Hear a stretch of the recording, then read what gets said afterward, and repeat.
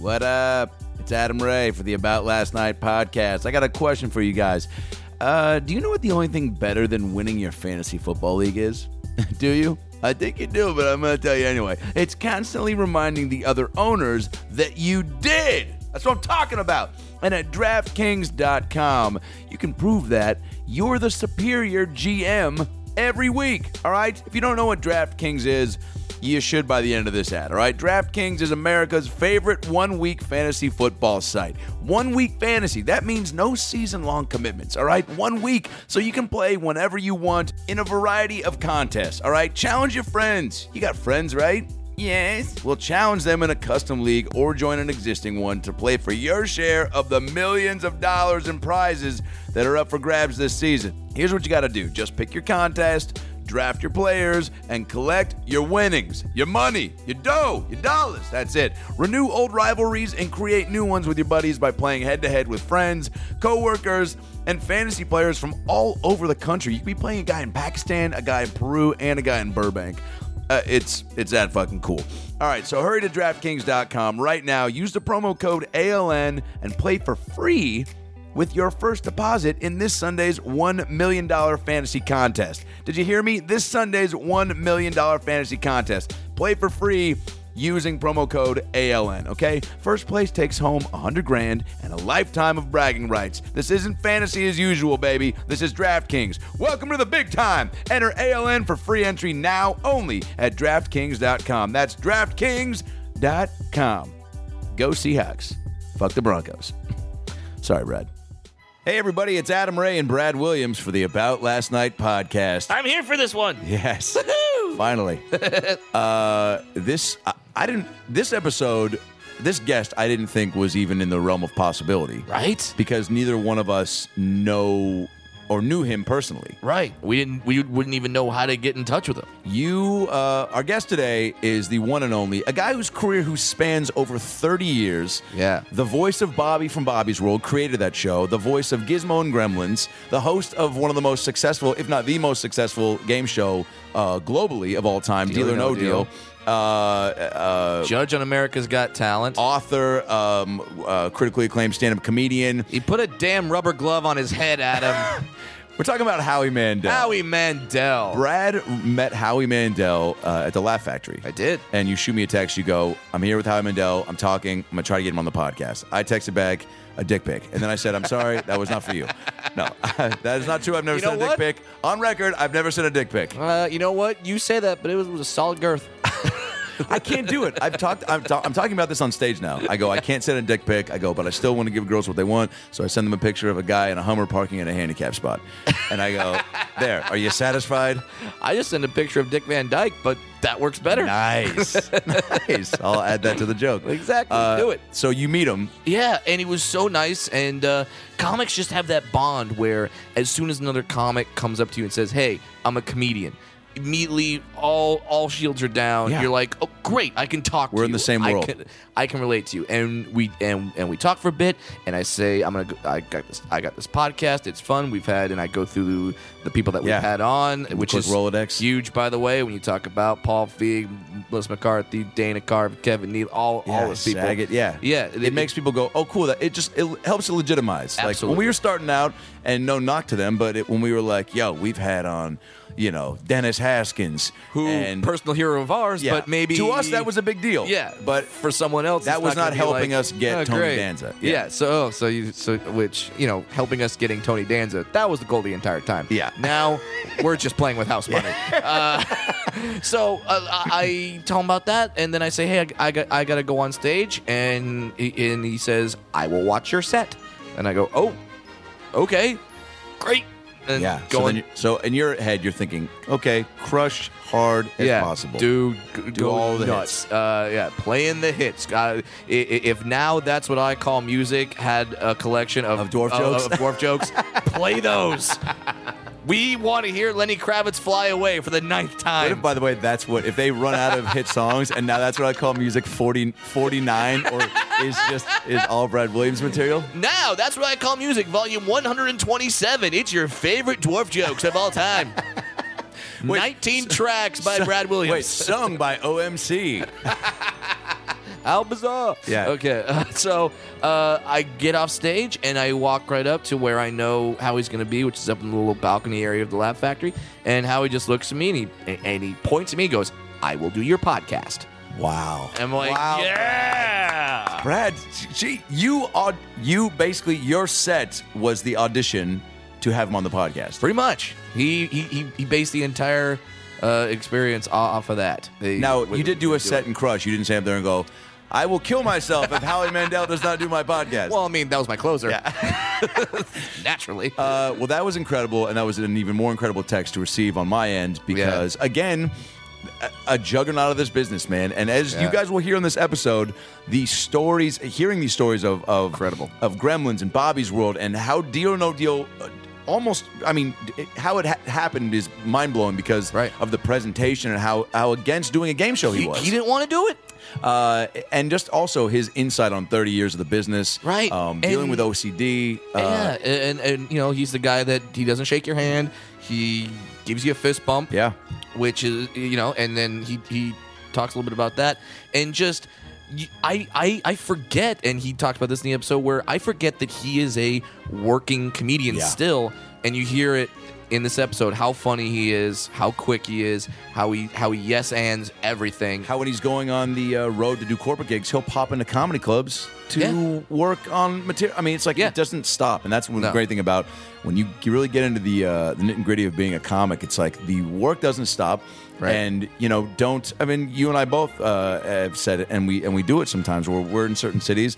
If we meet comics after the show and they're like, oh, we're going to do this open mic, you know, after doing an hour, 2-hour shows, we'll go, fuck it, let's do pop in and do it. Do an open mic, because why not? Not doing them in L.A. Anymore, because I think it's part of the process. You graduate to the next level, and you don't go back and do those. But when but to never think you're above doing that. Yeah, and never stop getting better. And Howie's definitely doing that. And also, he's just... it's so inspiring for me to be like, wow, you have done so much and you're still so funny and so generous.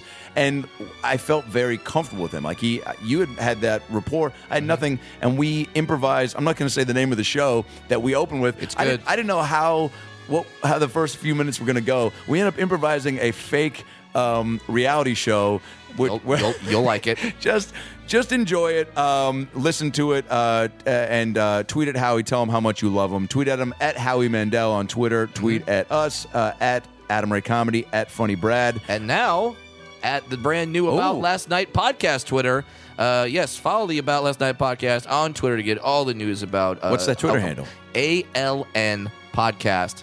That's ALN podcast. Yeah. Follow us. You get tons of information about the podcast, about us when we're doing stand-up, and just random funny things that we'll find entertaining. Yep. Our boy Norman is helping us run that, and he's just going on a fucking tweet rampage and helping grow the pod and keep you guys up to date on everything. So follow that ALN podcast and come see us live. Brad, where are you going to be?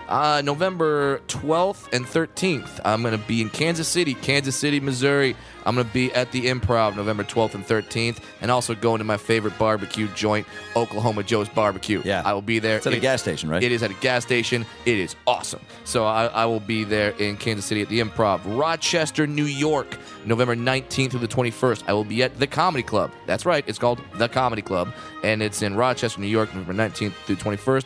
And then Thanksgiving weekend, Burbank, California, November 27th to the 28th. I'm going to be at Flappers doing 4 shows. Thanksgiving weekend. You got relatives coming in. You're getting annoyed because your aunt is telling the story about how you pissed your pants at the 3rd grade recital for the 9th time. I'm not saying this from some personal experience. Yes, you are. Damn it. So you want to get away from them. Come see me at Flappers in Burbank that weekend. Adam, where are you going to be, my friend? Well, this Wednesday, November 11th, I will be at the Lyric Theater in Los Angeles, California with Elijah Schlesinger, Steve Ranazizi for the Super Secret Show. Come see that. It's no longer a secret. It's not a secret. It's actually quite well known. The Lyric Theater, Los Angeles, California, November 11th at 8 o'clock.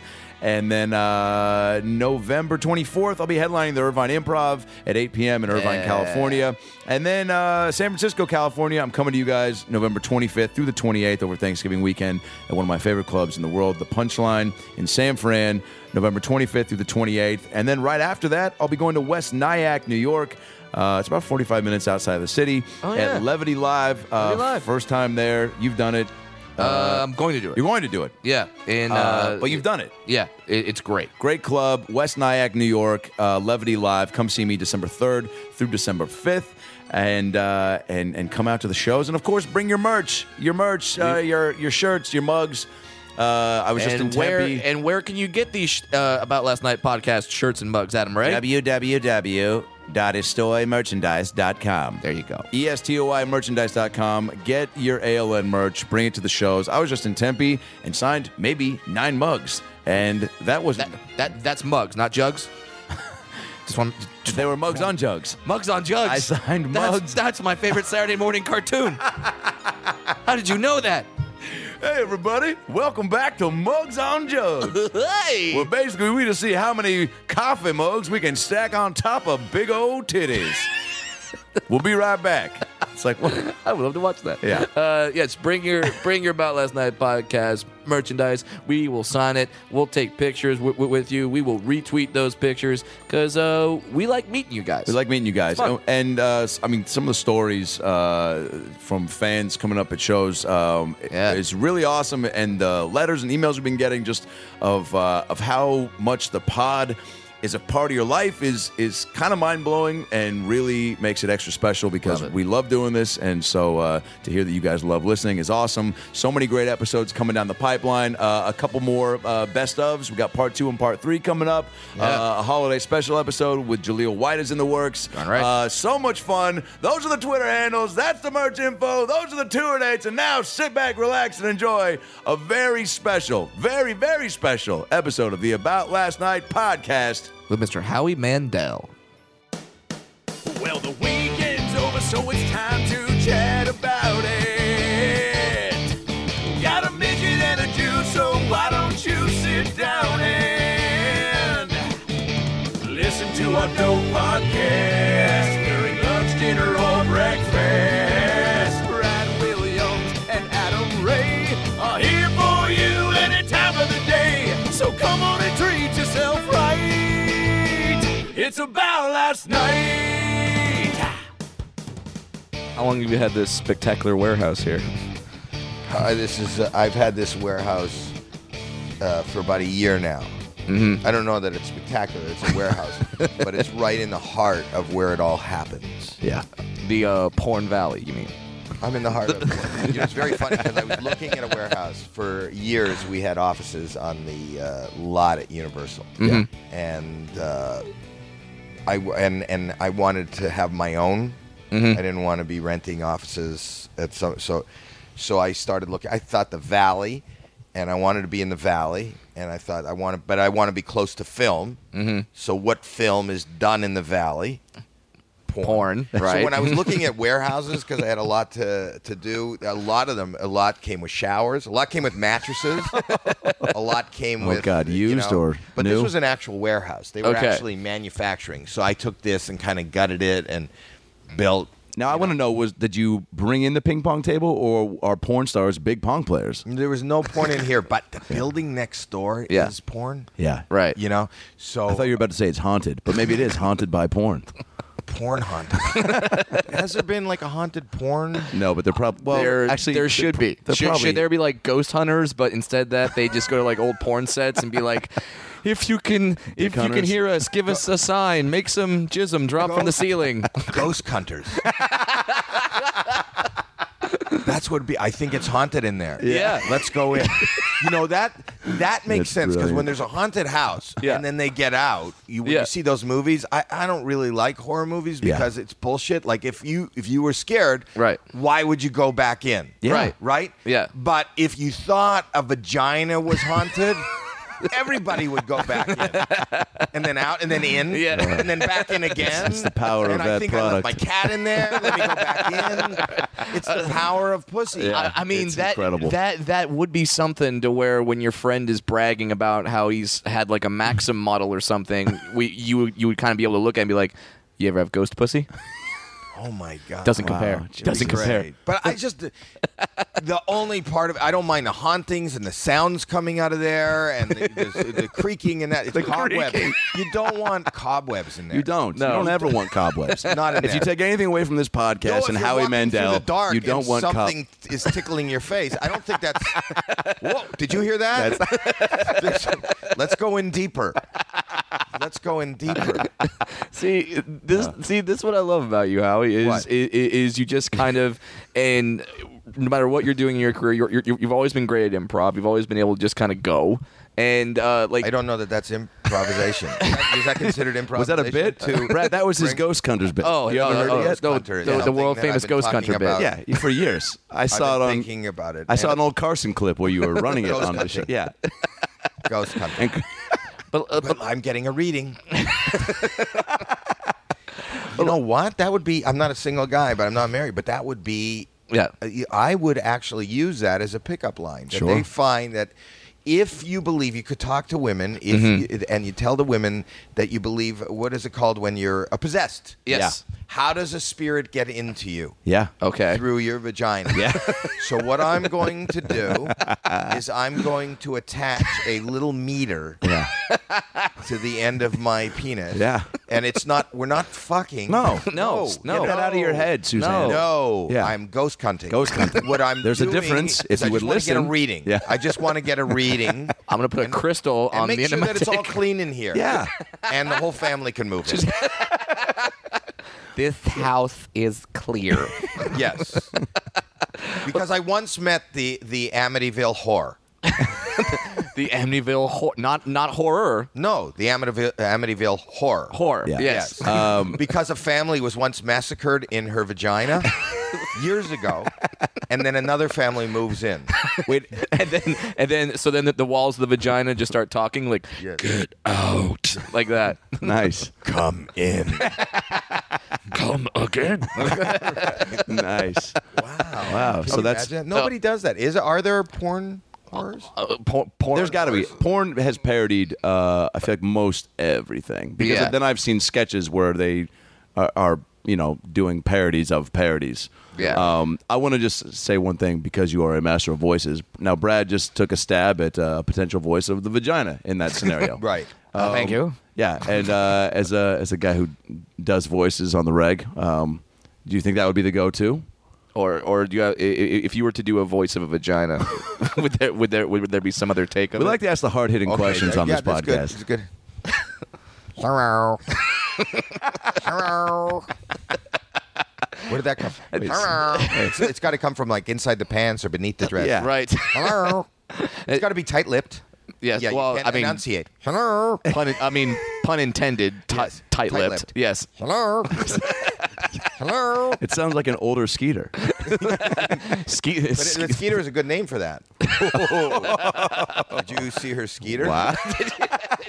See it. Oh my God. I lived in it. You You want her to have a Skeeter rather than an animal. Muppet Babies is forever changed for me. I'm never gonna look at this.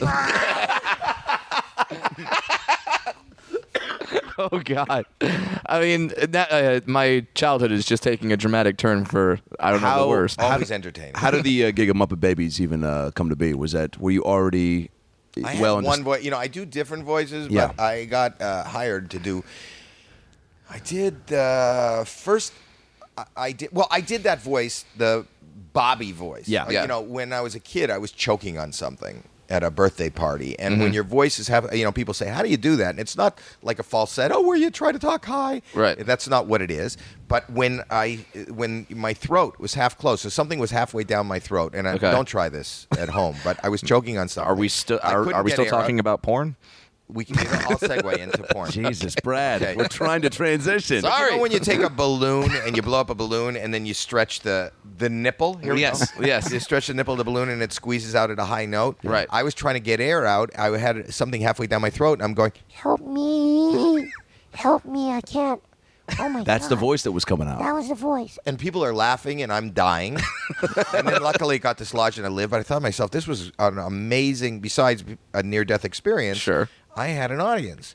So I was trying to replicate How old were you at that home. age? Probably 11 or 12. So that was maybe your first recognition of like, oh, like you No, getting. nobody really enjoyed me, but they were looking and fascinated by the voice. I mean, I was just at the birthday party Gotcha. because it was a cousin. Right. Death and But funny then sounds. I learned to make that voice. I trained the muscles in my throat to tighten my throat, and I can squeeze the air through. I can do that voice when I have no voice, when laryngitis, because it's only air. Right. I'm doing it with air, Oh shit. You know, I'm just pushing air through. like the top of a balloon when you stretch a balloon. Yeah. Yeah. You know, so and then I would go to school, and in the back of the class, I could go, Help me. and people would laugh. The teacher would catch me and go, Howie, if you have something funny to say, Yeah. tell the whole class. I talked Yeah. about that in my Yeah. act. Yeah. But anyway, I started doing that voice, and when I came out here and did comedy in stand-up comedy, I was doing that on stage, the voice as a baby talking filthy. Right, because you didn't have the idea of Bobby's World in your head like that, or No, it Yeah. was in my knee.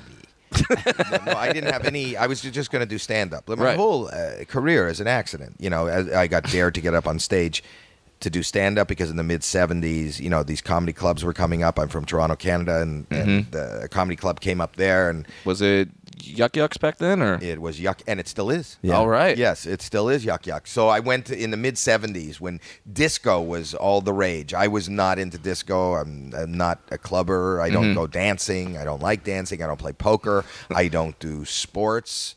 Right. Really boring. I'm a ghost hunter.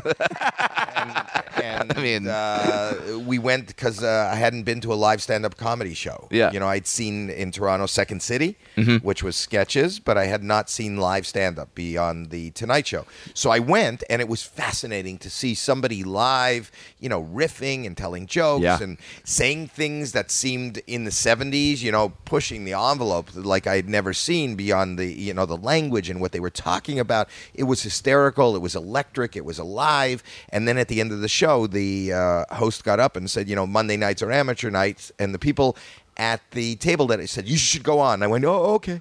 So I showed up on that Monday. It's important to have those friends, by the way, to give you that little extra boost, right? Could have been the end of it, you know, of the friendship, because it could have went because I didn't really plan on what I was going to do and what was going to happen. You didn't have notes or anything like that, or did you have any sort of No, I idea? never did homework in school, and there was no reason. I don't have a GED. So I went, okay, I'll show up. Yeah. Because they said I'm funny. Right. And so I went up, and that was the beginning of my career. I mean, it was just the first time I heard a laugh was, you know, like a warm blanket. You know, I went, Holy this is shit. it. This is Right. Yeah, holy shit. Yeah, it's incredible. This is it. And still not an inkling of this could be a career. Right. So I would show up 3-4 times a week, and they were giving me spots, and I could do this voice, and I would talk as in this baby voice, Bobby, but I would talk filthy, Right. talk about filthy things. So and the funny. juxtaposition of Yeah. the filthiness in this voice. By the way, yeah, I feel like having that voice is 90-some% of it, because it's like It was. insert filthy thing, Yeah. because the voice is so spot on and believable as Yeah. like what kind of thing? So would you have the baby? Ghost hunter. I mean, I'm laughing. I mean, yeah, that's amazing. and there's not even a joke there. Yeah. It's just to have this voice. It's so innocent. Hunt. Dracula. You know, so Mom, that can I I have used to some get cereal? laughs, really easy laughs. But anyway, I forget what the question was, but I'm going to continue to the answer. voice of Bobby. So you're doing it on no, stage. No, it was the voice of Skeeter. Yeah. Yeah. So I started doing stand-up. When I came out here on vacation to Los Angeles on vacation, I went to the Comedy Store to see the mecca Right. of comedy. Because this is what year then? 78, 77, 78. So who's going up at that point? Yeah, who's their guys? The MC is David Letterman. Holy shit. Pretty much nobody's. Nobody. Yeah, just hacks. Brad, we're trying to get Dave on the podcast. Oh, sorry. Yeah. So David Letterman, Billy Crystal, who was doing soap at the time, Robin Williams. I'd see Rodney Dangerfield working out his Tonight Show sets in the other room. It was like really the Mecca. Johnny Carson would stop in to work out his sets for the. Just like the Tonight Show monologues? Vegas? No, Vegas. He was doing Vegas. I watched. I'm going to jump ahead when I made it out here, not like to live. I hadn't made it. I would go every night. I watched Richard Pryor go on every night and work out his set for live on the Sunset Strip. Oh my which God. kind of was that set the most moving, career-changing time in my career because I saw what it was like to. You saw the best. I did see the best, and he is certainly the best, and he is my inspiration. But the bravery in being able to get up on stage and work it out. Yeah. Right. And you see learn the process and listen and watch the process, and it was because just, up until that point you were maybe not as fearless. Is safe to say? I didn't understand. Yeah. Everything was happenstance. It was by accident. I went up and I acted goofy. If people remember me from the 70s and the early 80s, the truth is I got up on stage the first time unprepared. And what I learned from that, and then I got really nervous because I went, ladies and gentlemen, Howie Mandel. There was a light in my face, and all these people, strangers, are looking at me, and I went, oh my God, okay, and I started doing okay, and they started laughing at okay, all right, and then I went, what are you laughing at? And my act was really, you would kind of smack yourself on the head, nervous, neurotic crazy Jew. energy, asking them what they were, and making weird noises and laughing, and it was just fear. It was a total fear. But what I learned was the honesty of, letting something die, if it does die, talking about the fact, if people see you struggling, even if you're struggling and you admit you're struggling, there's a relatability They're on your side, that kind of worked. But anyway, so I started doing these voices on stage, and I was doing them at the Tonight Show, and I went in and auditioned for Muppet Babies. Mm-hmm. And that was the one voice I was doing. So I did Skeeter. Yeah. Did you audition for Jim Henson? I did see Jim Henson. I mean, for Jim a Henson. hero of mine. Hero of mine. Oh my God, what was that? It's amazing if you go in New York to The Creature Shop or what? If you go to do Fallon. Oh. Down the hall from Fallon, and it's been down the hall from when Letterman was there when I first saw it. The very first Tonight Show is in that stage. I think that's where Steve Allen did his show. Yeah. And Jim Henson, who was just a puppeteer, and it was way before the Muppets became what they became, was a guest on the Tonight Show. And in his dressing room, which they have since opened up on that floor, in his dressing room, they ripped off the wall, and Jim Henson, out of the pipes and the plumbing, he made Muppets. He drew what later became like Beaker and Kermit, and he drew all those there, and he's got it all. It's all Jim Henson's art. He goes, he was waiting 2 hours or 3 hours to get on the show from the time he went in and rehearsed. Yeah, couldn't shut that creativity off on the pipes, and now they have that wall open. If you walk down the hall, they will show you. There's a plaque on it. I think it's part of the tour where you can see Jim Henson creating all that art. That's real. Just scribbling in his downtime. Yes, and it's brilliant. He was magic. A genius. He was a genius. So I went and did that, and then did he? I mean, how did you read for him, and did he give you direction, or did he? You just kind of did the voice, and he was like, "That's great," or and that was it. I got that. I don't remember that being such a long process, but he just thought that would be cool for Skeeter, and we had a read through. I actually auditioned for somebody else, but then I met him at the first read through of the Muppet Babies. And did they give you the because I read for a lot of animation now, and that's like a dream of mine. Now that I have nieces and stuff, all I want to do is be a voice of a cartoon. Right. And a lot of times you get the picture or a description of the character. Is that how it was? Or sometimes they give me a picture of the character. But Skeeter was already this is Muppet Babies. Yeah. Skeeter was already a character that existed. Right. But so now Scooter's sister. Yeah, that's right. Yes, Scooter's sister. So now you just have to do the kid version and I did of that. And I did Animal because I had heard Animal. So and I did Beaker. Which is the really high. No, If you don't listen to me, I'll make your sister disappear. Beaker was a scientist. That's right. Scientist with a list. Oh my God. Scientist with a lisp. Yeah. Yeah. Who? And then Beaker had like a buddy that Bunsen was Honeydew. and he was the high pitched one. Yes. Yeah. Okay. Yes. He was the me, like Yes. that one, right? Oh, no. Yeah, that's right. Yeah. All right. Sorry, I'm trying to get all my ducks in a row Yeah. here. Those are ducks. Those are Muppets. True. So anyway, I did that show, and my friends who were Second City, Jim Stahl and Jim Fisher. Yeah. Jim Stahl is on Mork and Mindy. He played Mindy's brother, Yeah. or he was. I think he was even the mayor on Mork and Mindy. He was a good friend of mine, and I knew him from the Comedy Store. And Fox was going to start their network. They started their network with Joan Rivers doing her late night show. Right. And they wanted to start a Saturday morning Fox Children's Network. And they had a development deal because they're great writers. They wrote a bunch of movies. And if I had Google in front of me, I would figure out which movies they wrote. But they're really Airbud good writers. 7. Sure. Classics. Talking about classics. Yeah. Yeah. But so they had a development deal, and they had a development deal for Saturday morning for cartoons. Yeah. And they came to me and said, we should do Bobby as a cartoon. And I went, how the fuck are you going to do this Foul. foul-mouthed little... They said, well, no, we use that voice, but Right. what if we... And we just sat down and we said, well, they said, there's got to be a million funny stories. And then we thought Bobby Generic, which is just generic. Why don't we do this generic 4-year-old who's... You know, I had babies at the time. We were all kids for a few years earlier in our life, and Hope we so. said, let's tell our real stories, and we could do it through our imagination, and like what we will become the, you know, it would be our fantasies. Yeah. So we pitched it, and they said okay, and then I would sit there. And talk like this, and this is Bobby. And I'd sit there with an artist who would draw. He goes, "You think you look like this?" And I, No, I don't look like that. I got black hair. and then they would do that, and he would draw. He drew it amazing. right. What a in- fun process. A real fun process. And who would think that it would run for 9 years? It would be Jeez. a precursor to like Rugrats. which Yes. is Yeah.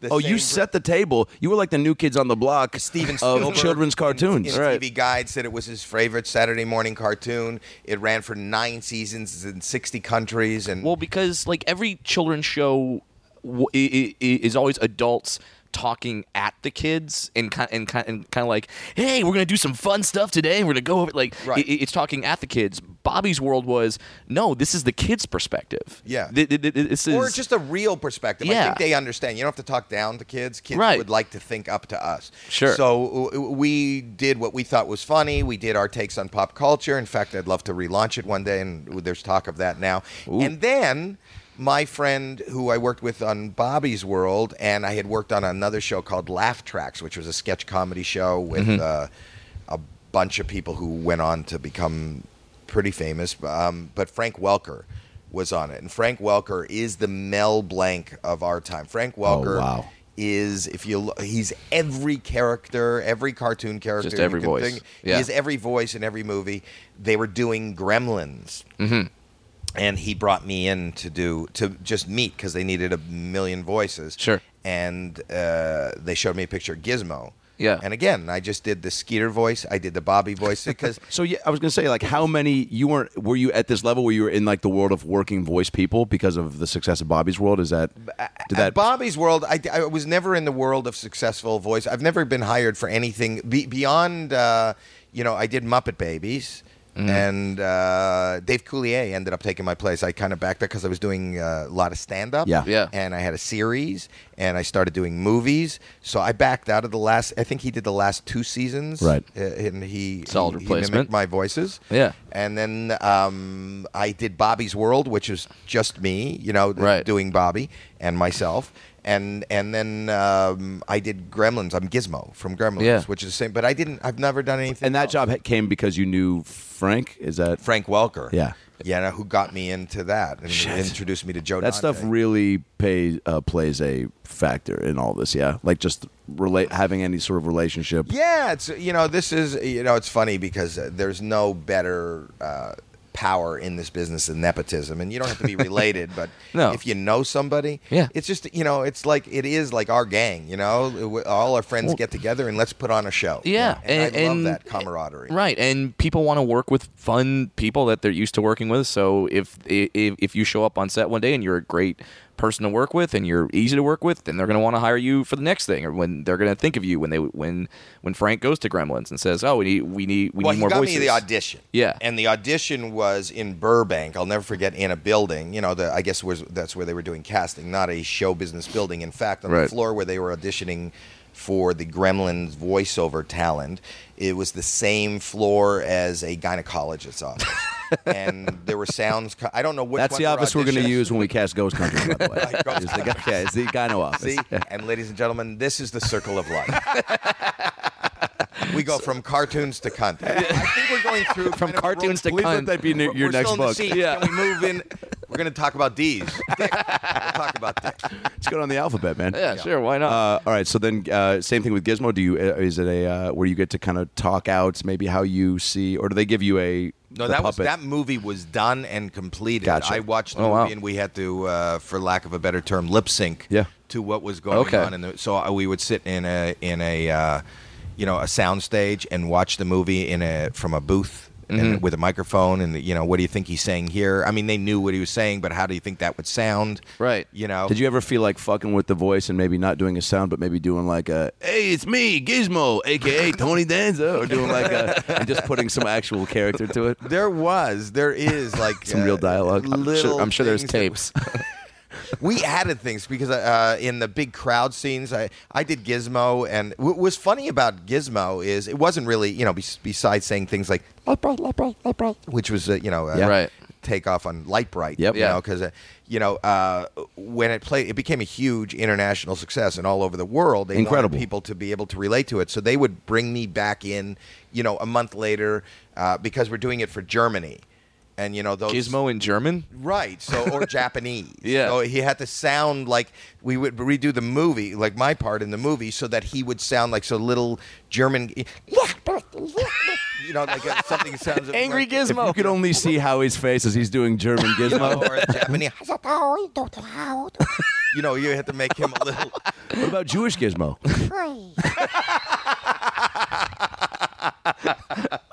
I love that when you were doing German Gizmo, Adam as a Jew still got a little fearful. I'm sweating just little. This it's cute and it's cuddly, but it's still that it's still that dialect. Yes. I had a Gizmo doll. That's how you know how. I mean, did you have a Gizmo or a Furby? Ooh, see, do you know what Furby is? Yeah, I'm positive it was Gizmo. Yeah. Furby. I think there was a big lawsuit. They asked me to do the voice of Furby.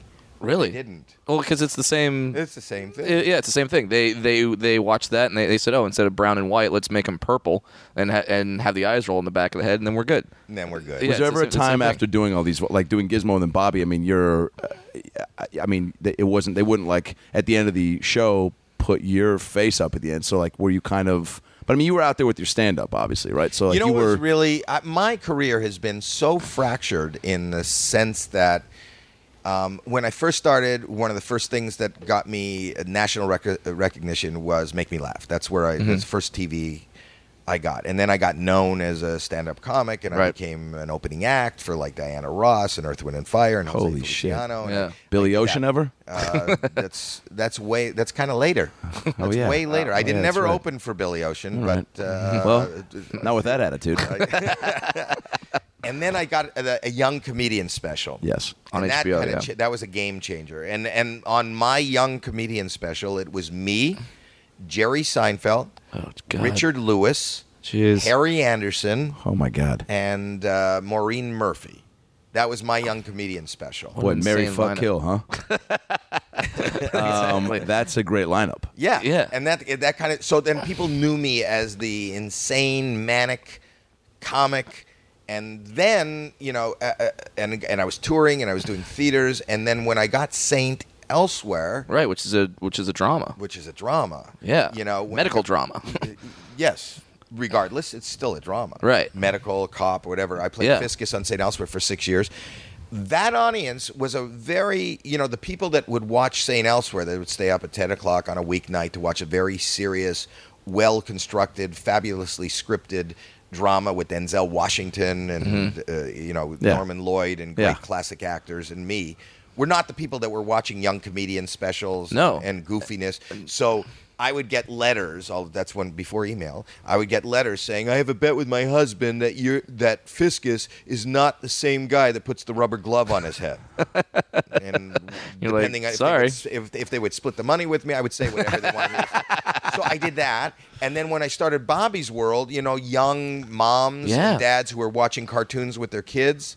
I was in the live action opening and closings of it. Yeah, but right. those weren't the people that were watching dramas at night. They weren't the people that were watching stand-up comedy. So when I would do a stand-up comedy show, I'd get a bunch of moms sitting there with like 3-year-olds. Oh, God. Because they said Howie Mandel. They knew Howie Mandel. Yeah. So my audience was really fractured. So there's people who are Bobby's World fans. There's people who were St. Elsewhere fans and movie fans. I did a couple of movies in the early 80s. And then there were people who were stand-up fans. Yeah. And they were very separate. And it took years and years and years. Not until I did Deal or No Deal. That was the biggest, widest swath of like everybody who Kind of brings everyone together. That brought everybody together. Where I had one fan base where they go, "Oh, you're Howie Mandel." I know. Right. And So now you think when people come to see your shows, they know what they're coming to see. They're not coming to see. Absolutely not.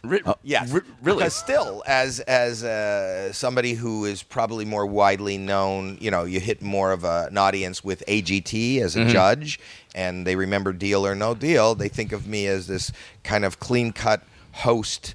Right. And but as a stand-up comic, and that's something that I'll never stop doing. Yeah. I'm not. It's very improvisational. It's very in the moment. It's not family friendly. I love stand-up and will never give up stand-up because that is my one primal scream. Everything else I do, there is a mark to hit, a line to recite, a commercial to throw to, Producer a sponsor, in your ear. a producer telling you what to do. Yeah, and there are sponsors who don't want you to cross the line. And I feel like in stand-up comedy, it's about crossing the line. Yeah, it's about being free. It's about being so. If you think, and not that I'm going to offend anybody, not that I set out to personally, but I love this free kind of spirit. You want the freedom where you're not gonna be in your head when you're telling a joke thinking, ooh, that would be really funny, but then that sponsor might pull out of... Though, and I say that to you now. The truth is, I think our climate is changing, and it's really depressing the world of stand-up comedy now because of the social media, the quick response for people to quick response and the amount of uninformed blogs or sites that are not credited. We're in an age too where people don't fact check. So if it's posted on Facebook and a link that says like this comedian did this, people immediately just go, well, it was posted on Facebook, so he must be a piece of shit. Well, the term social media bothers me because the media used to be something that you had reverence for. Media, at least for us who go into media is television, television reporting. Yeah. It is journalism, which is newspapers and that. But now social media. What is social media? It's some guy in his underpants in his room writing what he thought he saw. Right. And that little spark, that little tinder can, no pun intended with the tinder, but that starts a fire. And we have and I harken back to what we talked about earlier. I watched Richard Pryor try anything and everything to get that right. And the art of comedy is the art of free speech and poking fun. And if you can't poke fun, if you can't throw a miscolor on your canvas and go, oh, no, I got to tone this back a little bit. Oh, I got to curb that. If you can't do that without somebody recording you and then taking what you say out of context and judging you and the possibility of you losing sponsorships and jobs and whatever. Yeah, it's a scarier place. It's this thing where now, I saw a great interview with the late, great Patrice O'Neill, and he said comedy is about having the freedom to fail. Right. We have to be able to go up and talk about topics that are not traditionally funny, the darkest things ever. But we can kind of make that funny, but we need to be able to fail and a few times to finally get it right. Now you're up on stage and you look out and you see people who are smiling, but also their phones are up, and you're like, great. I can't. And then they'll show that little video to somebody, and they'll critique it based on like what was happening. Off of that small little video, and then B, they won't give it their full attention. That's my problem with it too. And it's also like the people that'll sit back and judge are people that would never. They don't even give any sort of validity to the idea that somebody got to a point in their life and career where they will be so fearless as to try to bomb, or to say something. It's like they're not even taking. I don't think most people have a sense of humor. I did a book, no, but they don't. I don't think that is a sense. It's like, do most people have fashion sense? Do most people have, or do they have a good sense of, the word sense is what is key here. And to be a comedian, to have a sense of humor isn't about, telling a joke. The reason that I can tell you that most people don't have a sense of humor is the reason for the laugh track. That is the industry's way of telling the audience that was a joke, laugh here. Laugh here, yeah. Yes. So the point is, and if you hear the rhythm of a joke, we kind of know the rhythm, so we know to laugh at that. But the people that construct jokes and have a sense of humor, that always comes out of darkness. It's always got to come out of something that's not funny. And I've said this a million times. Comedy is not really, it doesn't come from anything fun. I mean, even if you take a little kid to the circus and you see the clown fall down, right, you're laughing at somebody else's misfortune. Sure. They found a way to make, and when two guys walk into a bar, something shitty has to happen to somebody. Yeah. For you to laugh. Yeah. Comedy can't be, hey, me and Adam went out to a bar, we had 2 drinks, we had a great conversation, and then we got home safely. Yeah. Go ahead. I was just home in Seattle with my 2 6-year-old twin nieces and my 2-year-old nephew, and I will do a lot of puppet stuff with them because they're still at the age where they are all about it. And there's this chicken puppet that I have, and I was playing with my nephew and talking to him, and then with a crayon, he proceeded to beat the chicken mercilessly, and my nieces started laughing, and he started laughing. And I'm like, yeah, this is funny to you guys, but it's also animal cruelty. It's also fucking, you're beating him with a crayon, which is a new way to, you're taking this, artistic tool and turning it into a weapon. But it's like that was... They don't. They see there was a victim there. Yeah. But the truth of the matter is that is funny. And why is it funny? Because it's taboo. Well, because the voice I was doing of the chicken was spot on. It's also the trailer voice for Ghost Hunters. Okay. But the point is that's funny. Yes. But you cannot have cruelty to animals. People are so sensitive on TV, or if you say you did, it's a joke. We're not killing a chicken. That's not a real chicken. Yeah. That's not a crap. But that wouldn't fly with sponsors and everything. Kids with a pure sense of humor know that it's funny. Why is it funny? Why are they? Because you're not supposed to do it. Taboo, mean, hurtful, awkward. That's a great point. Embarrassing. They know that you're not supposed to do all it. the elements that makes great comedy. And even if you look at old-time comedy, seltzer bottle in the face. Yeah. Pie to the face. Pie in the face. You're ruining somebody's clothes. You're ruining their time. You're ruining their party. If you take away all the Three humor, Stooges. Dude, blowing up the hitting glove each on your other, face. Right. But they're hitting each other. They're hurting each other. That is comedy. Yeah. Now, the idea that a large group doesn't find it funny... I've talked about this too. When you go to amateur night and you watch somebody bomb horribly, and you go, "Oh my God, why is that?" Who told him that he could get on the stage? The truth is, somebody did tell him. Yeah, somebody laughed, and I think that the people like you and me and all of us were really lucky that our sensibility, and that's all it is, that our sensibility is shared by more than just Uncle Morty. Yeah. Or our friend. Yeah. The fact that you're not doing anything on stage that you don't think is funny and you haven't found funny.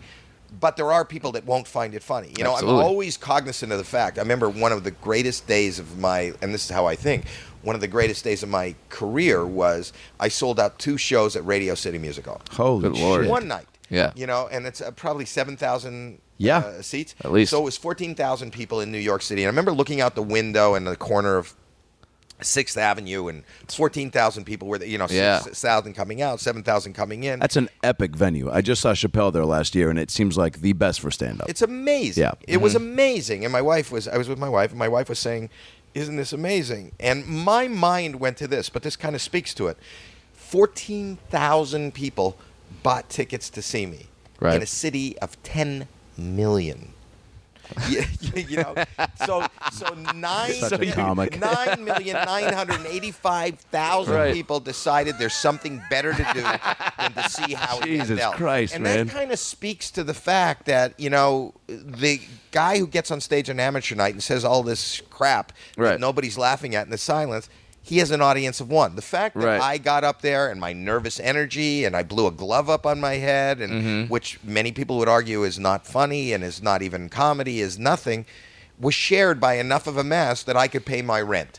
So we're just really lucky that some people share the same sensibility. It's like how many people like a song, how many people like a painting, how many people like you putting these words in that order. Just like any form of art. There's it's fascinating to me that if you go to Rotten Tomatoes and you go to the movie Goodfellas, which I think is one of the greatest movies of all time, it has a score of 99%, and you look and there's one critic that just says, nah, this is horrible.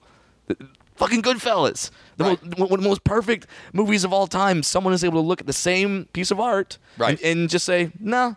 And as a comic, you're right. That's going to happen where you're trying to just appeal to have people find it funny as many as you can. But there's relatability. You know, we're all human. And we all suffer from the exact same, maybe for different reasons, anxieties and pressures and things like that. And if we could just tickle that, just poke that. Sure. And that's what we look for, just relatability. And the way to find that is within yourself. If you are true to yourself comedically, like what makes you laugh, what you found really awkward, hopefully there's somebody else out there, another human being that kind of relates, and that makes you laugh. The humor comes from the darkest place. How many times have you laughed at a funeral?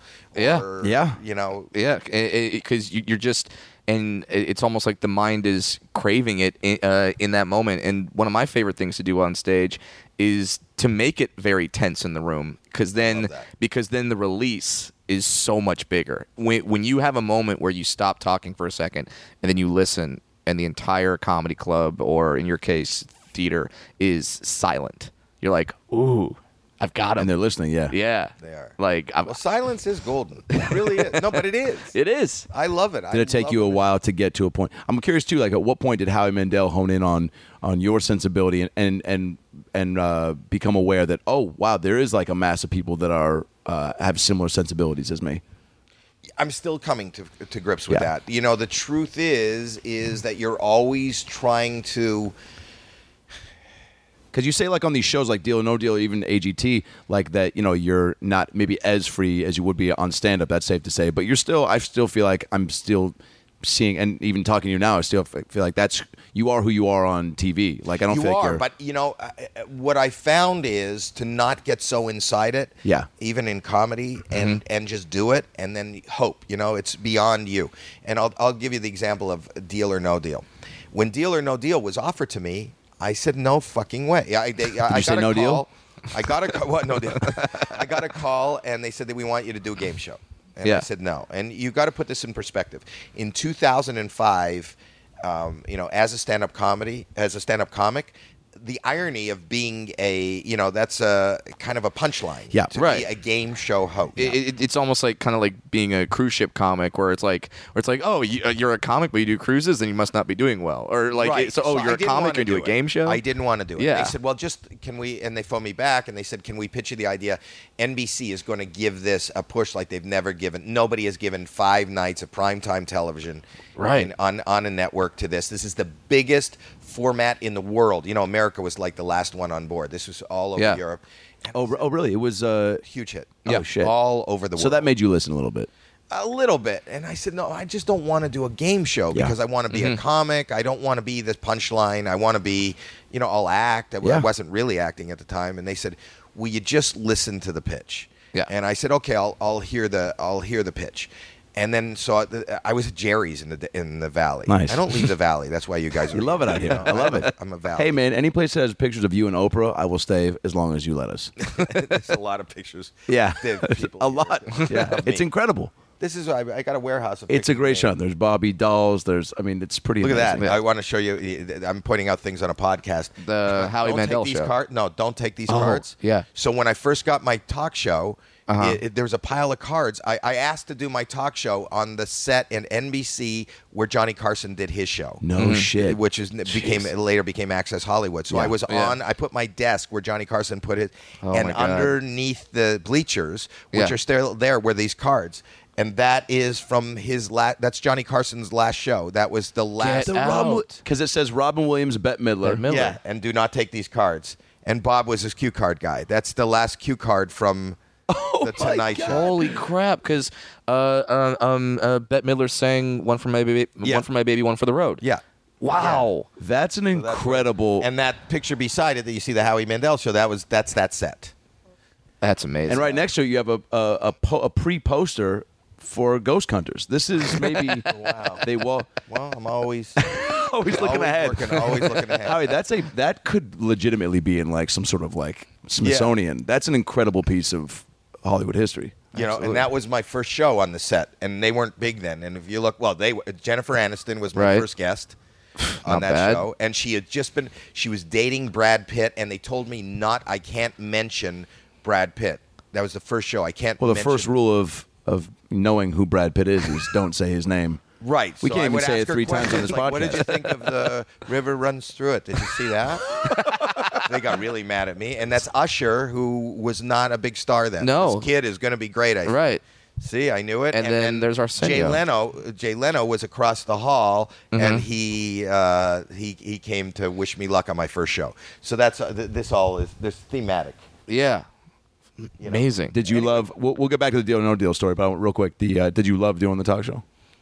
I love doing it. Yeah. I did. You know what? It turned out not to be a great experience. I'll tell you why. Because they asked me to do a talk show. I was filling in for Regis at the time, and they asked me to do a daytime talk show. And then in daytime, I was so excited to do it, and I wanted to fuck around and be. Again, this goes back to being yourself. Yeah. Mm-hmm. And they made me dress in suits. They made me. I don't wear earrings now, but I was wearing earrings. But it's indicative of them shaping you, and it's always about this business. It's always you're perfect. Now you're not going to do this. Right. You can't say this. We're going to give you Jennifer Aniston, but can't ask the question that about Brad Pitt. That anybody or yourself is interested in. But be you, be the Howie that we love, but don't say Brad Pitt ever, and don't. Right. So in that and way, it was not fun because I felt that's why I still love doing stand up because there isn't a. You're not answering to anybody. I'm not answering to anybody. And that's talk about Brad Pitt as much as you want. And that's why I wanted to get off of Universal lot and buy a shitty warehouse in the Valley where I could just come and do whatever it is that I do. No one's checking up on you. Nobody. And if I have an idea, there's no studio tour going by. Yeah, we go. We have our own equipment. We shoot things. I have edit bays. No one's saying, "Hey, Dr. Oz needs this space." No, like you're fine. I can do whatever I want. I love this that. Is where so deal or no deal. This is what I learned. So you go to the pitch. They go, hey, at least come. Right. I'll show you that here too. The guy shows up at Jerry's. He says it's the biggest thing in the world. I'll show you that on the wall. He brings. It looks like a special needs kid did an art project. Like this is supposed to be the biggest format in the world. I'll show you it. It's here. It's on the wall in the other room. Okay. He made an art card that he thought that looked like suitcases, and he showed me the show. Yeah. After showing me the show, this is pre me seeing it. Mm-hmm. There's nothing. You're right. That's not it. There's no talent. There's no skill. There's no nothing. It's luck. An hour, it's averages. Open the case. That's my line. Open the case. Yeah. What number do you want? 7. All right. Open number 7. Now, okay. What number do you want now? 4. Okay. Open number 4. And an hour of that. Yeah. An hour of that. You're like, how am I supposed to make that entertaining? Yeah. So anyway, I go home and I tell my wife. She goes, "Listen. Why don't you want to do it?" I said, "It'll ruin my career." She goes, "You were at Jerry's and now you're home. That is your career. Take the fucking deal." So I go, God bless your wife. Yeah, she's the smartest one in our family. So I took the show. And I tell you, I wanted to quit. I went there. And I said, this is another thing. This is so show business. So I said to the guy, because the guy's telling me, the reason we called you 3 times, we can't do the show without you. You are so perfect. You're the one for the show. Yeah. We won't do the show if you don't do the show. It's amazing. We got to have you do the show. This is on a Friday. So when I call him, I said, "We'll do it." I go, when do you need me? He goes, "Well, we're shooting Monday." I go, "You're shooting Monday? Well, don't you have to build a set? Don't you have to build a set?" He goes, "I have a set. We have the set built." I said, "Well, don't you need models?" "Oh, they're already hired." You're like, but Monday's Rosh Hashanah. Yeah. No, but the point is, how far down the list as my fucking name if this thing's built and waiting? Right. Obviously, like 8 other people have quit. Yeah. So that starts to seep into your brain? A little bit. So then I say to myself, I call my comic friends, and I say to myself, this is how I'm going to handle it. The only reference I have to great comics that have done games in the close what's his name? Groucho Marx. Yeah. Did name that? Remember he did Password? No, Groucho Marx did a show where the chicken came down. I know what you're talking about. I don't know. I've just seen tape of it. I've never seen it. It's before my time. But Groucho Marx was the guy. He was like a movie star. He was a comic, and he had done a game. And I know that Johnny Carson had done it. This is like 2 generations prior to me. Sure. So I'm going to hire a comic to write with me, and I'm going to sit. And they said I can have a comic. So I had a comic who sat down with me, and we were writing. Because I said, how am I going to fill the fucking hour about opening cases? And right. this? Was it a buddy of yours who was like just knew your voice, or somebody who maybe had written for shows? With, and we're going to do the show. And anyway, Monday comes, and that's another picture. All these pictures are not just, it's not narcissism. They're reasons, but I'll show you after. But also, you got to have stuff like this up to, A, for podcasts. But B, for podcasts, there's no. Well, to reference on camera, but also like how would I feel like having this the career you've had and the body of work and as you said even at the beginning of this podcast where you said it was like an accident to see all this stuff and see the different worlds that you've gotten to work in your career. Why would you not want to be reminded of that? So here's the thing. So I get to the set. I have this whole thing planned, and then we open the show. Like the first show, I'm going to shoot 6. All right. So we open in the show one day. We're shooting 1 in the first day. Yeah. But I walk out and they go, and there's this big dramatic opening where I start in the vault and I walk out, and then they go, and they only have to answer that one question: deal or no deal. And I say that, and the audience roars, and because they were told to. And then I bring up the first contestant, and I'll never forget. I could tell you right. Karen Van was the very first contestant, and I'm standing there, and this woman, beautiful young lady, is standing there in front of me, and I've said, and you have to also realize, besides Who Wants to Be a Millionaire, at that time, there's no other shows for $1 million, $1 prize. Somehow today doesn't seem like a lot on TV because there's a lot of them. Yeah, but then it was big, huge, yeah, huge. I think $1 million is still huge in people's minds, but a $1 million game show is something that we see a lot of. Yeah, but we didn't then. And I said to her, "You have a chance to win $1 million," and I'm standing 5 feet from this person, and I realize, oh my God, this is a real person. And I interview her for a minute, and she introduces me to her 3 kids, right, and her husband. And she's never owned a home. They're paying rent. They have no health insurance. Shit gets real very quick. That's exactly right. Shit gets real. And I figure, you know what? It doesn't matter. It's not about me being funny now. Yeah, I can get the best joke in the world, and I can get the biggest laugh in the world. But this is a real person, and with she's not going to find it funny. And so if she doesn't, my whole cadence changed. I said, I'm not going to. I just got. And I realized that when you watch people who don't know, people who aren't in television or in show business. There is something that happens to people when who regular people, when they're on a set. There's 20 cameras. There's 500 people. You could see a glaze go over her eyes, like, oh my God, I'm in another fucker. She wasn't from Hollywood. You can forget to breathe, right? And people will tell you that when they're on the stage. I'm sure if you go to a concert and your biggest crush pulls you up on stage, you're going, oh, wow, this That's is why like people a dream. faint. Yeah. It's like and I could see that there was a glaze in her eye just about being there and being given this opportunity. So my whole cadence changed. And it was about, I would say, like, there's an offer would come in, and I would be really close to her and go, Karen, the offer is $200,000. SNL started making fun of me and my cadence and how I... Which is awesome. Which was great. Yeah. But the reason, I'm telling you, was I could see she wasn't, and I wanted you to hear, and really what I was saying is take the fucking money. And would they ever try to, would the producers in your ear maybe like, hey, Howie, don't... Stop, because I would say things like, you can now take $200,000, or you can still take a chance at $1 million. Yeah, and you say that quick and throw it away. Yeah. Or go for a guaranteed change your life. Right. Get a house. Down payment. $200,000 mean to you? You've never had that. Yeah. Right. Or you can take a chance at $1 million. A shot. A chance. Not guaranteed. Chance. Guaranteed.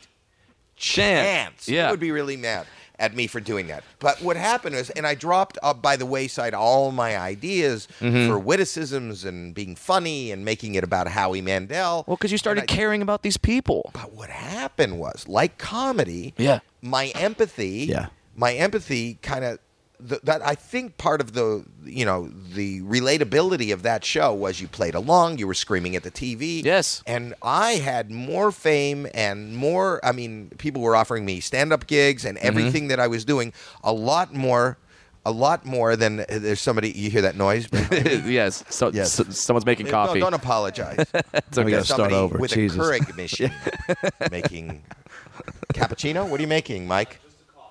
Just a coffee. Nice. The sound Very you hear in the simple. background is Mike Marks. He runs our very astute executive producer. Wonderful.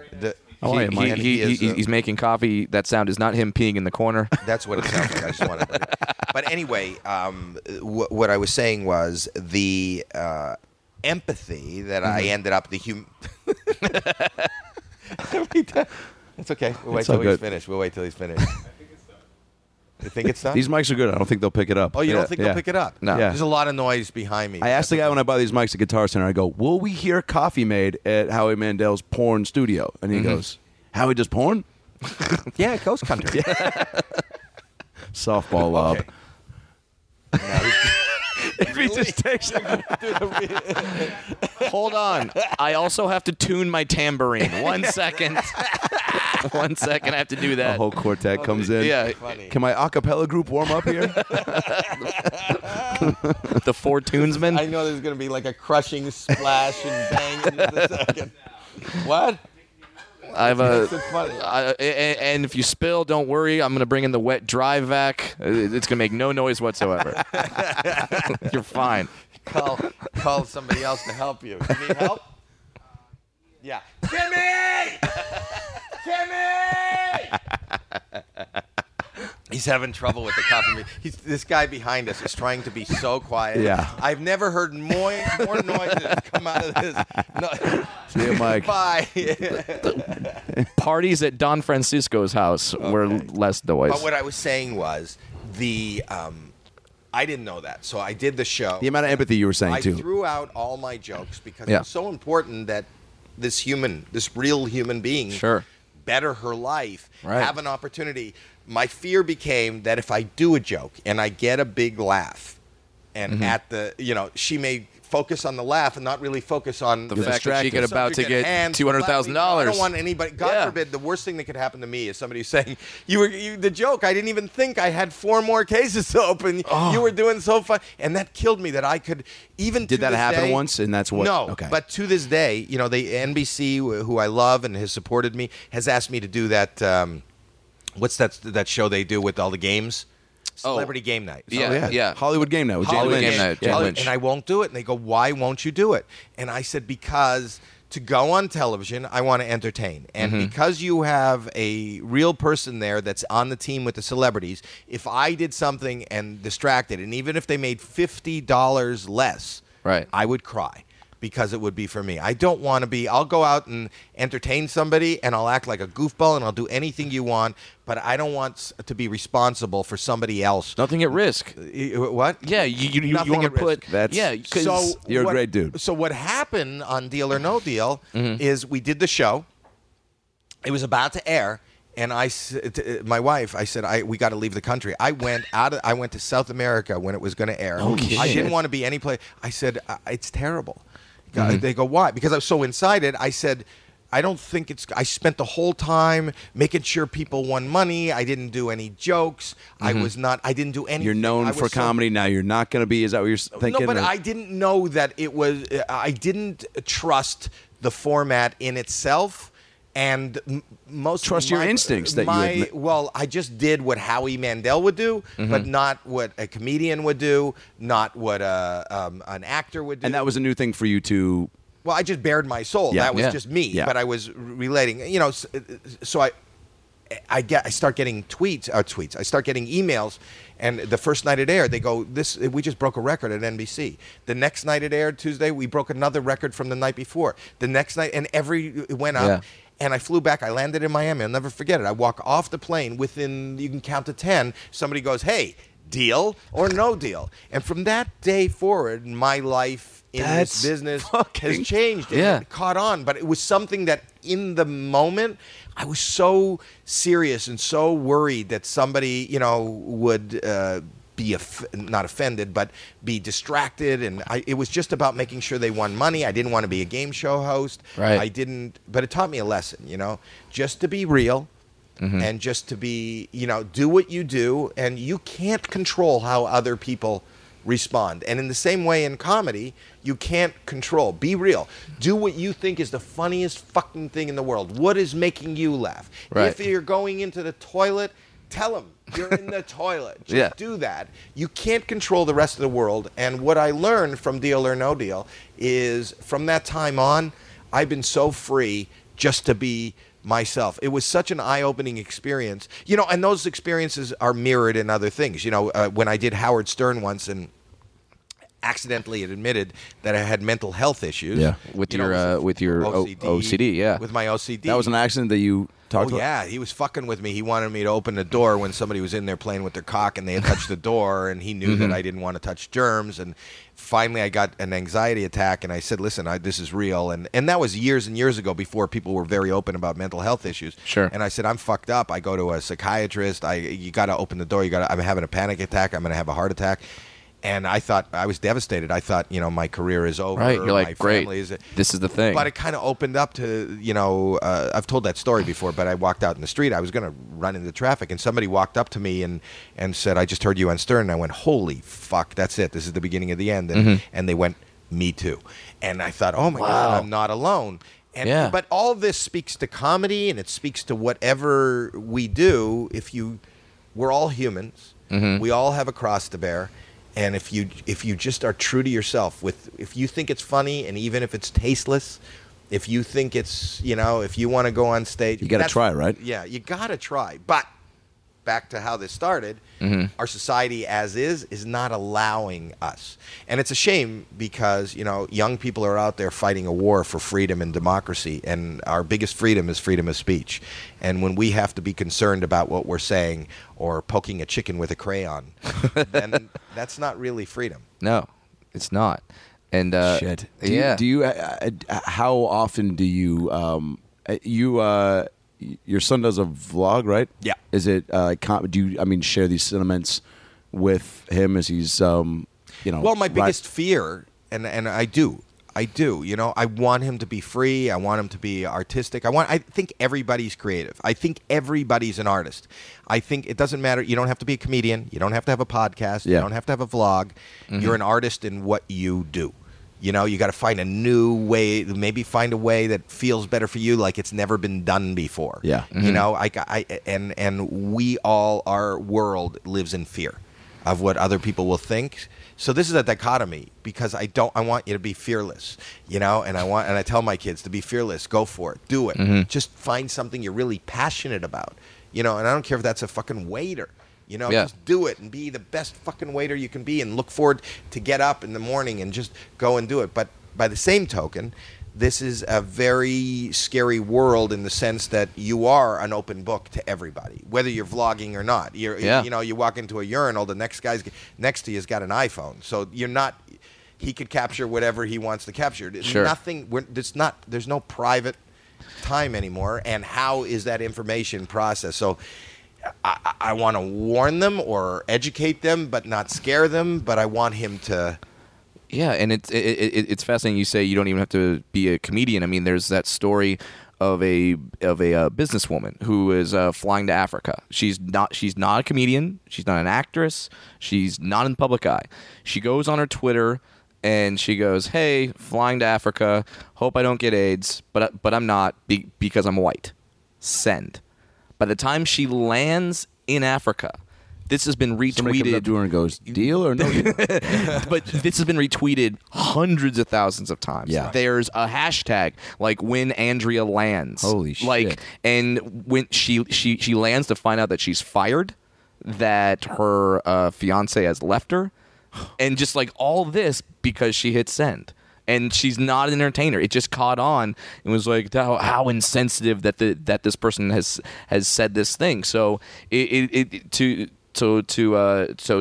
elaborate on your point, it is scary, and not just for people that put themselves out there every day, but then for people that don't. Like anything that you do now could be completely blown out of proportion. Well, I'm curious. Everybody is so that everybody becomes part of the media. Yeah. I'm curious too, like just how cautious now with the success, Deal No Deal, and then now AGT, which I don't know if you can even compare the two as far as what they've done, show wise and for your career. But I'm assuming, it seems like it's just as powerful and popular. It is. What's amazing to me, and nobody's more thankful, blessed, and surprised than I am, that today I can walk outside and somebody knows my name or has seen something I do. Because, when I came in this business in the mid-'70s, or I got to do the Johnny Carson show, my life changed the next day. But there was 3 networks. And if you did TV, we knew everybody on TV. You knew. Do you know who Donnie Most is? Yeah. Okay. So my point is, that's a third-tiered actor on a sitcom. That's a third-tiered. It's not the star of the sitcom. It's a guy on a sitcom. I will ask you now, name 3 actors on CSI, which is a #1 sitcom. Can you? Ted Danson? Is he still on there? But you don't know him from. But Chris who stars? O'Donnell? Okay, here's the point. The point is you got to go okay? Right. Yeah. That's a #1 show, and people don't know. Ask me the cast of Designing Women. I'll give you the whole cast from top to bottom. So the point is that right now, the average home has 600 stations. Yeah. Yeah. They have internet. They have live streaming. They have gaming that they can do. They can play games on it. So just the fact that somebody knows you, that wants to show up, that sees you, and is phenomenal to me. So the fact that I'm on a TV show now that, 10, 12 million people tune per into. episode, yeah. Nobody's luckier than I am. The fact that I'm my age and still, a lot of the comics that I started out with, I could give those that you probably know because you guys are in comedy, but those are names of people that were great that people don't even know. People like Tim Thomerson. Do you know who he is? No. You don't know? Can't say that I do, no. Oh, one of the best improvisational comics there ever was. Jeff Altman? Yes. See him at the Comedy Store. Yeah. But I'm saying he was great. Right, and you see guys like that, and you're like, why aren't they more? But they were on the Tonight Show. Right. People knew their name, and they were given shows, and and then you have your time. For some people, it happens, and some people just right. But it happens and goes away. Yeah. Careers are in come ebbs back. and flows. Yeah. And here I am sitting here after all these years. And at this particular moment, I'm on something that people know. And any time I'm on something that people know and I can have a good time, I wouldn't have even dreamed that was a job, what I'm doing now on AGT. Right. You could be on a talent show, but just to sit there, I always want people to laugh and smile. Yeah. And now I'm sitting there watching a show that I'd be watching alone at home in my underpants anyway. Now I'm there. Commenting the way you would comment. That was good.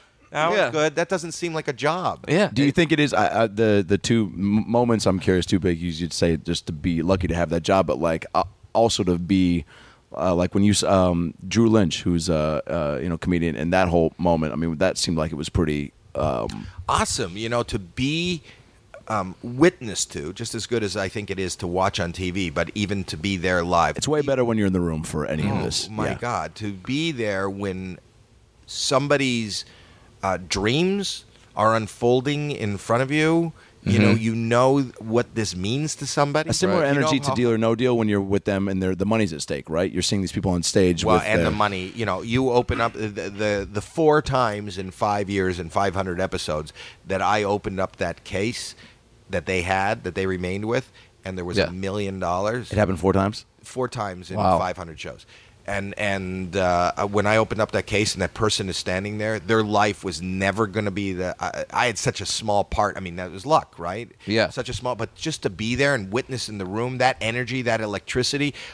If you're sitting in a room by yourself doing work at a desk and somebody's in the doorway watching you, a family member, you get a sense that somebody's watching you or somebody's in the room. I think humanity gives off kind of an electricity. Some sort of energy that you kind of, So our energy in life changes, goes up and down. And this sounds much more spiritual than I even mean it to be. But when you're in the room and up close to somebody whose life is changing, exploding, every dream is coming true. When you're in a room with somebody like Drew Lynch, and for those that didn't watch the show, he was a guy who got into an accident and he softball hit him in the throat. Yeah, and now he stutters. So being able to express himself is harder, and he's chosen the path of stand-up comedy, which is all about communication. Right. And he killed it. He crushed it. That audience was standing. That audience was screaming. The tears were rolling out of his eyes, and I got to press the golden buzzer to send him all the way to the Radio City Music Hall. Just to be a small witness to it was enough. Than to be. I would have been happy to be in the audience. Sure. And people told me, I could see on social network what it was like to watch it. It is amazing, and it feels like a privilege. Well, and whether you go to Deal or No Deal or America's Got Talent, you've got to witness, like you say, how many times can you, in someone's life, can a moment happen, and you go, okay, my life was one way until this moment, and then from here on out, it's going to be a completely different thing. Maybe when your kids are born. Yes. When you get when you get a crazy new promotion or a new job or or in your case when you give someone a suitcase full of money, a contract to appear, a development deal, they win a competition. You're there for that moment where nothing is ever going to be the same again. Usually, those kind of life-changing moments, as you just pointed out, are usually private. And my most life-changing moments, my two most life-changing moments, positive and negative, were the birth of my children, and the loss of my father. Yeah. Both of those weren't, for public consumption. So the fact that I'm part of something that is, I believe, equally as life-changing for these people, at least in the context of what they're doing and in their lives, to be there is amazing. Yeah. And that's why it makes for good television, and that's why they broadcast it. Yeah. And do you have some sort of special soft spot for the comics that come on? Yeah. It's not even a special soft spot. It's a knowledge. And the knowledge is this, and you both know this as comedians. We are given the short end of the stick. Sure. We really are. Yeah. Because people do not understand. They just think you're funny guys, And there you are, and you're just going up and talking. And it's, Jerry Seinfeld, I saw him win an award, and he said it best. He really did. He did this whole dissertation on, and I'm not going to do this justice, but I'll tell you it's Jerry.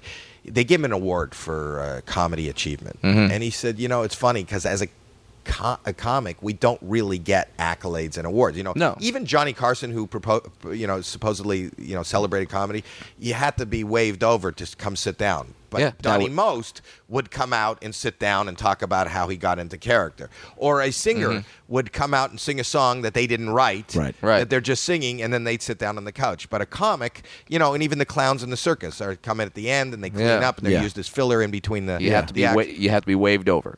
But he said, it's very funny, in our business, the people that get awards, and the most important night of show business is the Academy Awards, which gives awards to people who act. And think about the actor. So an actor will get up, and he or she will be driven to wherever they have to go. And where they have to go, somebody will dress them. They'll help them get dressed. They'll comb their hair. They'll put makeup on them. And then they'll be sent into a room. And in that room, they'll put a piece of tape on the floor. And they say, what I need you to do is when I tell you to go, I need you to walk in and stop at that piece of tape. Okay? And when you get to that piece of tape, then they give them a script. And they go, I need you to say these the ghost words. is inside that vagina. Right. No, but I need you to say these words. Yes. Right. So they walk in, and they stop at the tape, and they say these words, and the director goes, cut. No, try it again. That wasn't good. And then they do it again, and then they do it again, and then they do it again, and they do it again, so that the director can get like a really good angle, and then they go take that into an edit bay, and they cut it, and they put music under it, and you watch the guy go to the tape, not say any word he was going to say, and they go, fucking brilliant. That guy's brilliant. A comedian. A comedian writes his own material, creates his own character, does his own performances with nobody. He's self-directed. Decides the order in which he wants to deliver it. And has to elicit from a group of strangers a response every 30 seconds. Not an easy response, not just a pattern. On the first take. Yes. You can't be like, you know what?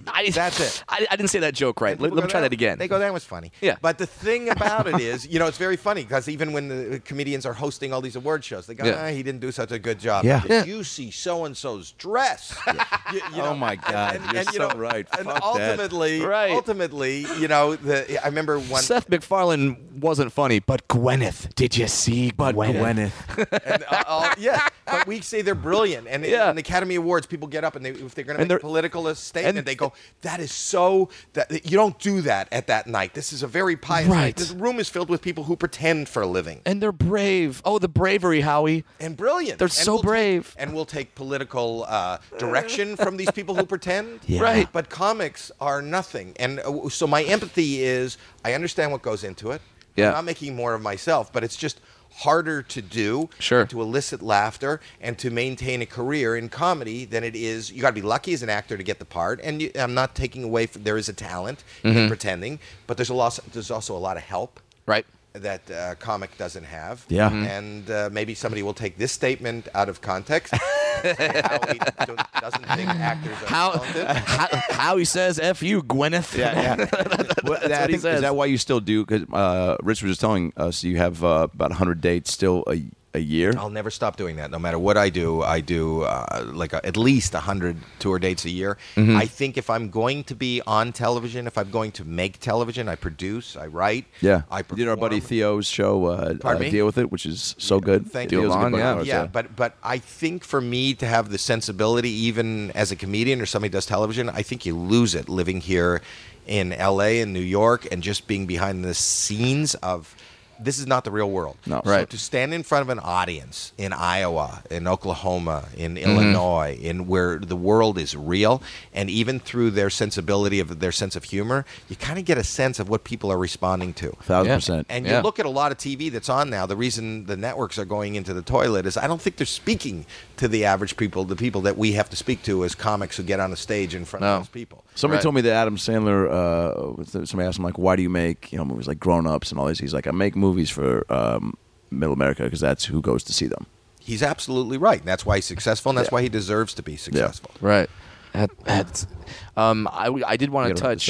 Yeah, I did want to touch very briefly on your book because we both read it, and my dad has OCD, right? And so we've talked to Mark Summers on this podcast, and we talked to him about the OCD, and it to me, it's the most fascinating part about meeting with someone with that condition is that they all know it's crazy, but they can't help it. Like they can't. That's why it's debilitating. Right. If you didn't know it and it was just the way you acted, and if it, the fact that it seems like you're out of control, you're controlling, you're obsessing, and you compulsively have to do things, and whether it's rituals or thoughts or, my cleanliness or whatever it is, the fact that intellectually that this is not right, that it really doesn't matter, is what kills you and creates anxiety, and I just wish, it's something that I continually struggle with. As I talk to you, I'm medicated and I seek a lot of help for it, and it's hard, but everybody's got a hard time, and it's just about coping skills, but there's been so many times when I've been caught in the wheel of hell of trying to get out of some sort of skipping record. Well, and my biggest question to you then is, how does someone with OCD and ADHD sit down to write a book? Because that seems like something that that was one of the hardest things I had done. Yeah. It took over a year, and I had an editor and a co-author with me. What was his name, Rich? Who was traveling with me? His name's on the book. Anyway, we'll get his name. Is it here, the book? No. That's what all right. So anyway, he traveled with me, and like you're doing right now, we sat down and talked, and he always recorded. Okay. So he just kind of, it is my voice, it is my words, but I had somebody curating and putting it in. That seems like the way to do it. Yeah. Especially for a comic. Down. Yeah, because we talk. He was on the road with me. Yeah, it's awesome. So off the, in the hotels or at lunch, it took a year of just recording everything I said and then just transcribing that. How many times would you go through and maybe just read the whole thing and be like, oh yeah, I think you transcribed this. Well, he would transcribe, like what we talked about last night. Yeah. And I'd go, you know what, that shouldn't be, what's his name? Josh Young. There we go.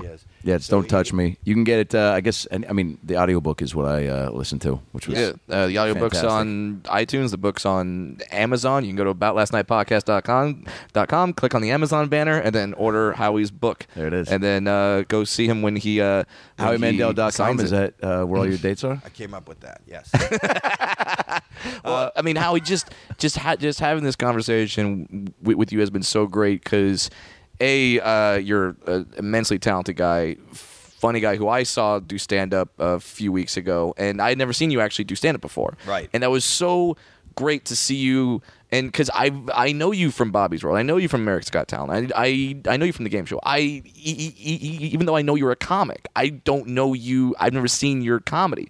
So to see you be funny and still just kill that audience. You had a great set that night. I don't remember how the set went. I know that when I saw you, we were at the Laugh Factory. I was writing. We were going to do. Yes. I was going to be hosting one of the galas at Just for Laughs for the CW. I think that's going to air, and so I had to find material. So I went from club to club to club doing that, and that's where we met. It's great that you still. Rich was even saying when you guys were up in somewhere in Canada where you would be having coffee and then you would pop in at a club, comedy club. I just like to. That's where I write. Yeah. You know, that's how I write. Because you're doing big theaters and stuff when you're touring, yeah? Right, but writing, I really don't know. You know what tells me if something's funny? I mean, I think something's funny, but if I hear the noise of ha-ha, then I know it's funny. Yeah. So even if I have an idea, I got to get in front of people to do it. So I look for after a theater. If I'm not tired and there's a club around, I'll drop in on the It's a different energy, right, in the comedy club versus... I love it. Yeah. I love the intimacy of being right there and seeing somebody's face and just the immediacy. Yeah. You know, it's great. I mean, and just seeing the broad spectrum of your career, whether it be game show host, whether it be hidden camera stuff, whether it be children's television, whether it be stand up, it's really cool to see how many things you've been involved in, and like we said before, how many fans. How that broad spectrum of fans that you have, and I'm really looking forward to seeing what Ghost Hunters does for you, because I think next level. I think it could really take you to that next level, and I'm really hopeful that that'll happen for you. You absolutely deserve it. We didn't even get in, and maybe we can do this next time. But like the prank aspect of your life, and I know it's a big thing, but I want to maybe just ask this question: the clearly Oprah is a pal of yours. No, that was me. See that another highlight. That was me. When Deal or No Deal took off, she wanted to play it. So we went out to Chicago. We did it on her show, on the Oprah show. That's me playing Deal or No Deal with Oprah. Holy crap. Yeah. That's how big it got. It got huge. It was huge. How much money does Oprah have to win for her to get excited? She was doing it for a charity. Oh, okay. Now here's a question. See, those are all the other things. I don't know if the next picture over is me. That's me in a line. I'm the second one with the shiny shirt. That's the 80s. I hosted Expo 86, the World Fair, on the same shelf as the Oprah picture. That's Charles and Di. I did a show with Charles and Di, for Charles and Di. Wow. How was that? Cool. Were you Who nervous? thinks this idiot kid, who really doesn't do much, Is that how you still think of it when you think of this stuff? Yeah. Like when you see his pictures, you're like... My wife and I, every day, I never dreamed I'd live in California. I never dreamed I'd be in show business. From that amateur night at Yuck Yucks, there I am with Charles and Di. There I am with Oprah. There I am on the point of these pictures is that was the set of The Tonight Show. Johnny Carson was iconic in my house.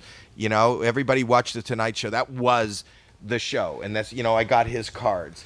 Everything kind of, Bobby's World right there. You see the Bobby's World thing? Yeah. That's the Happy Meal. We were the biggest selling. That's right, I was a dude. Bobby's World Happy Meal. In 1 week, they told me they gave out, we set a record, 40 million toys. So 40 million this thing where I sat in the room and I told you where the guy's going, I'm going, Yeah, this is what he sounds like. and they're going, does he look like this? That was in every McDonald's. McDonald's was the biggest thing. That picture right behind you, that is Karen Van. I just looked at it. Yeah. That's the first episode, the first time I walked on stage, right here, the bottom one. Yep. And that's where I'm just staring into her eyes going, I got to throw out all my fucking jokes. Now, not to knock you down a peg, but 40 million kids did buy those toys, but, billions more didn't buy those toys, Howie. And that's... me. Yeah. Up into me. I know that. That goes unsaid. Yeah. Howie, thank you so much. Yeah, this was so fun. So, that's the show. Thanks for tuning in. We had laughs and stories. Now go listen to more episodes on iTunes or your phone. Subscribe and tell your family and everyone you know.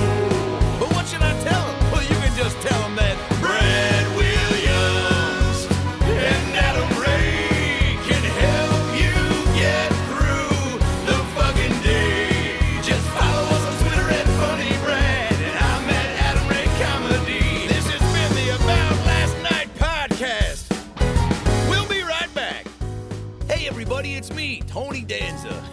Thanks for listening to the About Last Night podcast with Brad Williams and Adam Ray. Boy, they're a lot of fun, huh? Why don't you subscribe on iTunes to this fucking podcast, give them a 5-star rating so this midget and this Jew can feel good about themselves for a couple minutes. Also, get on your iPhone or Android and get the podcast app. You can also listen to it on Stitcher or aboutlastnightpodcast.com, where you can hear past episodes with great guests like Lisa Kudrow, Paul Feig, Kevin Nealon, Bob Saget, Dion Cole, Chris D'Elia, Adam Devine, Michael McDonald, Jaleel White, Bud Friedman, Steve-O, Harlan Williams, Tom Arnold, Ron Funches, Rick Glassman, Blake Anderson, Anders Holm, Jessime Peluso, Joey McIntyre, and many, many more. I'm Tony Danza. Thanks for listening to the About Last Night podcast. Good night. That's it, right? You got it? Sweet. Boy, it smells good in that booth, by the way. What kind of candle is that? Hanukkah willow? Nice.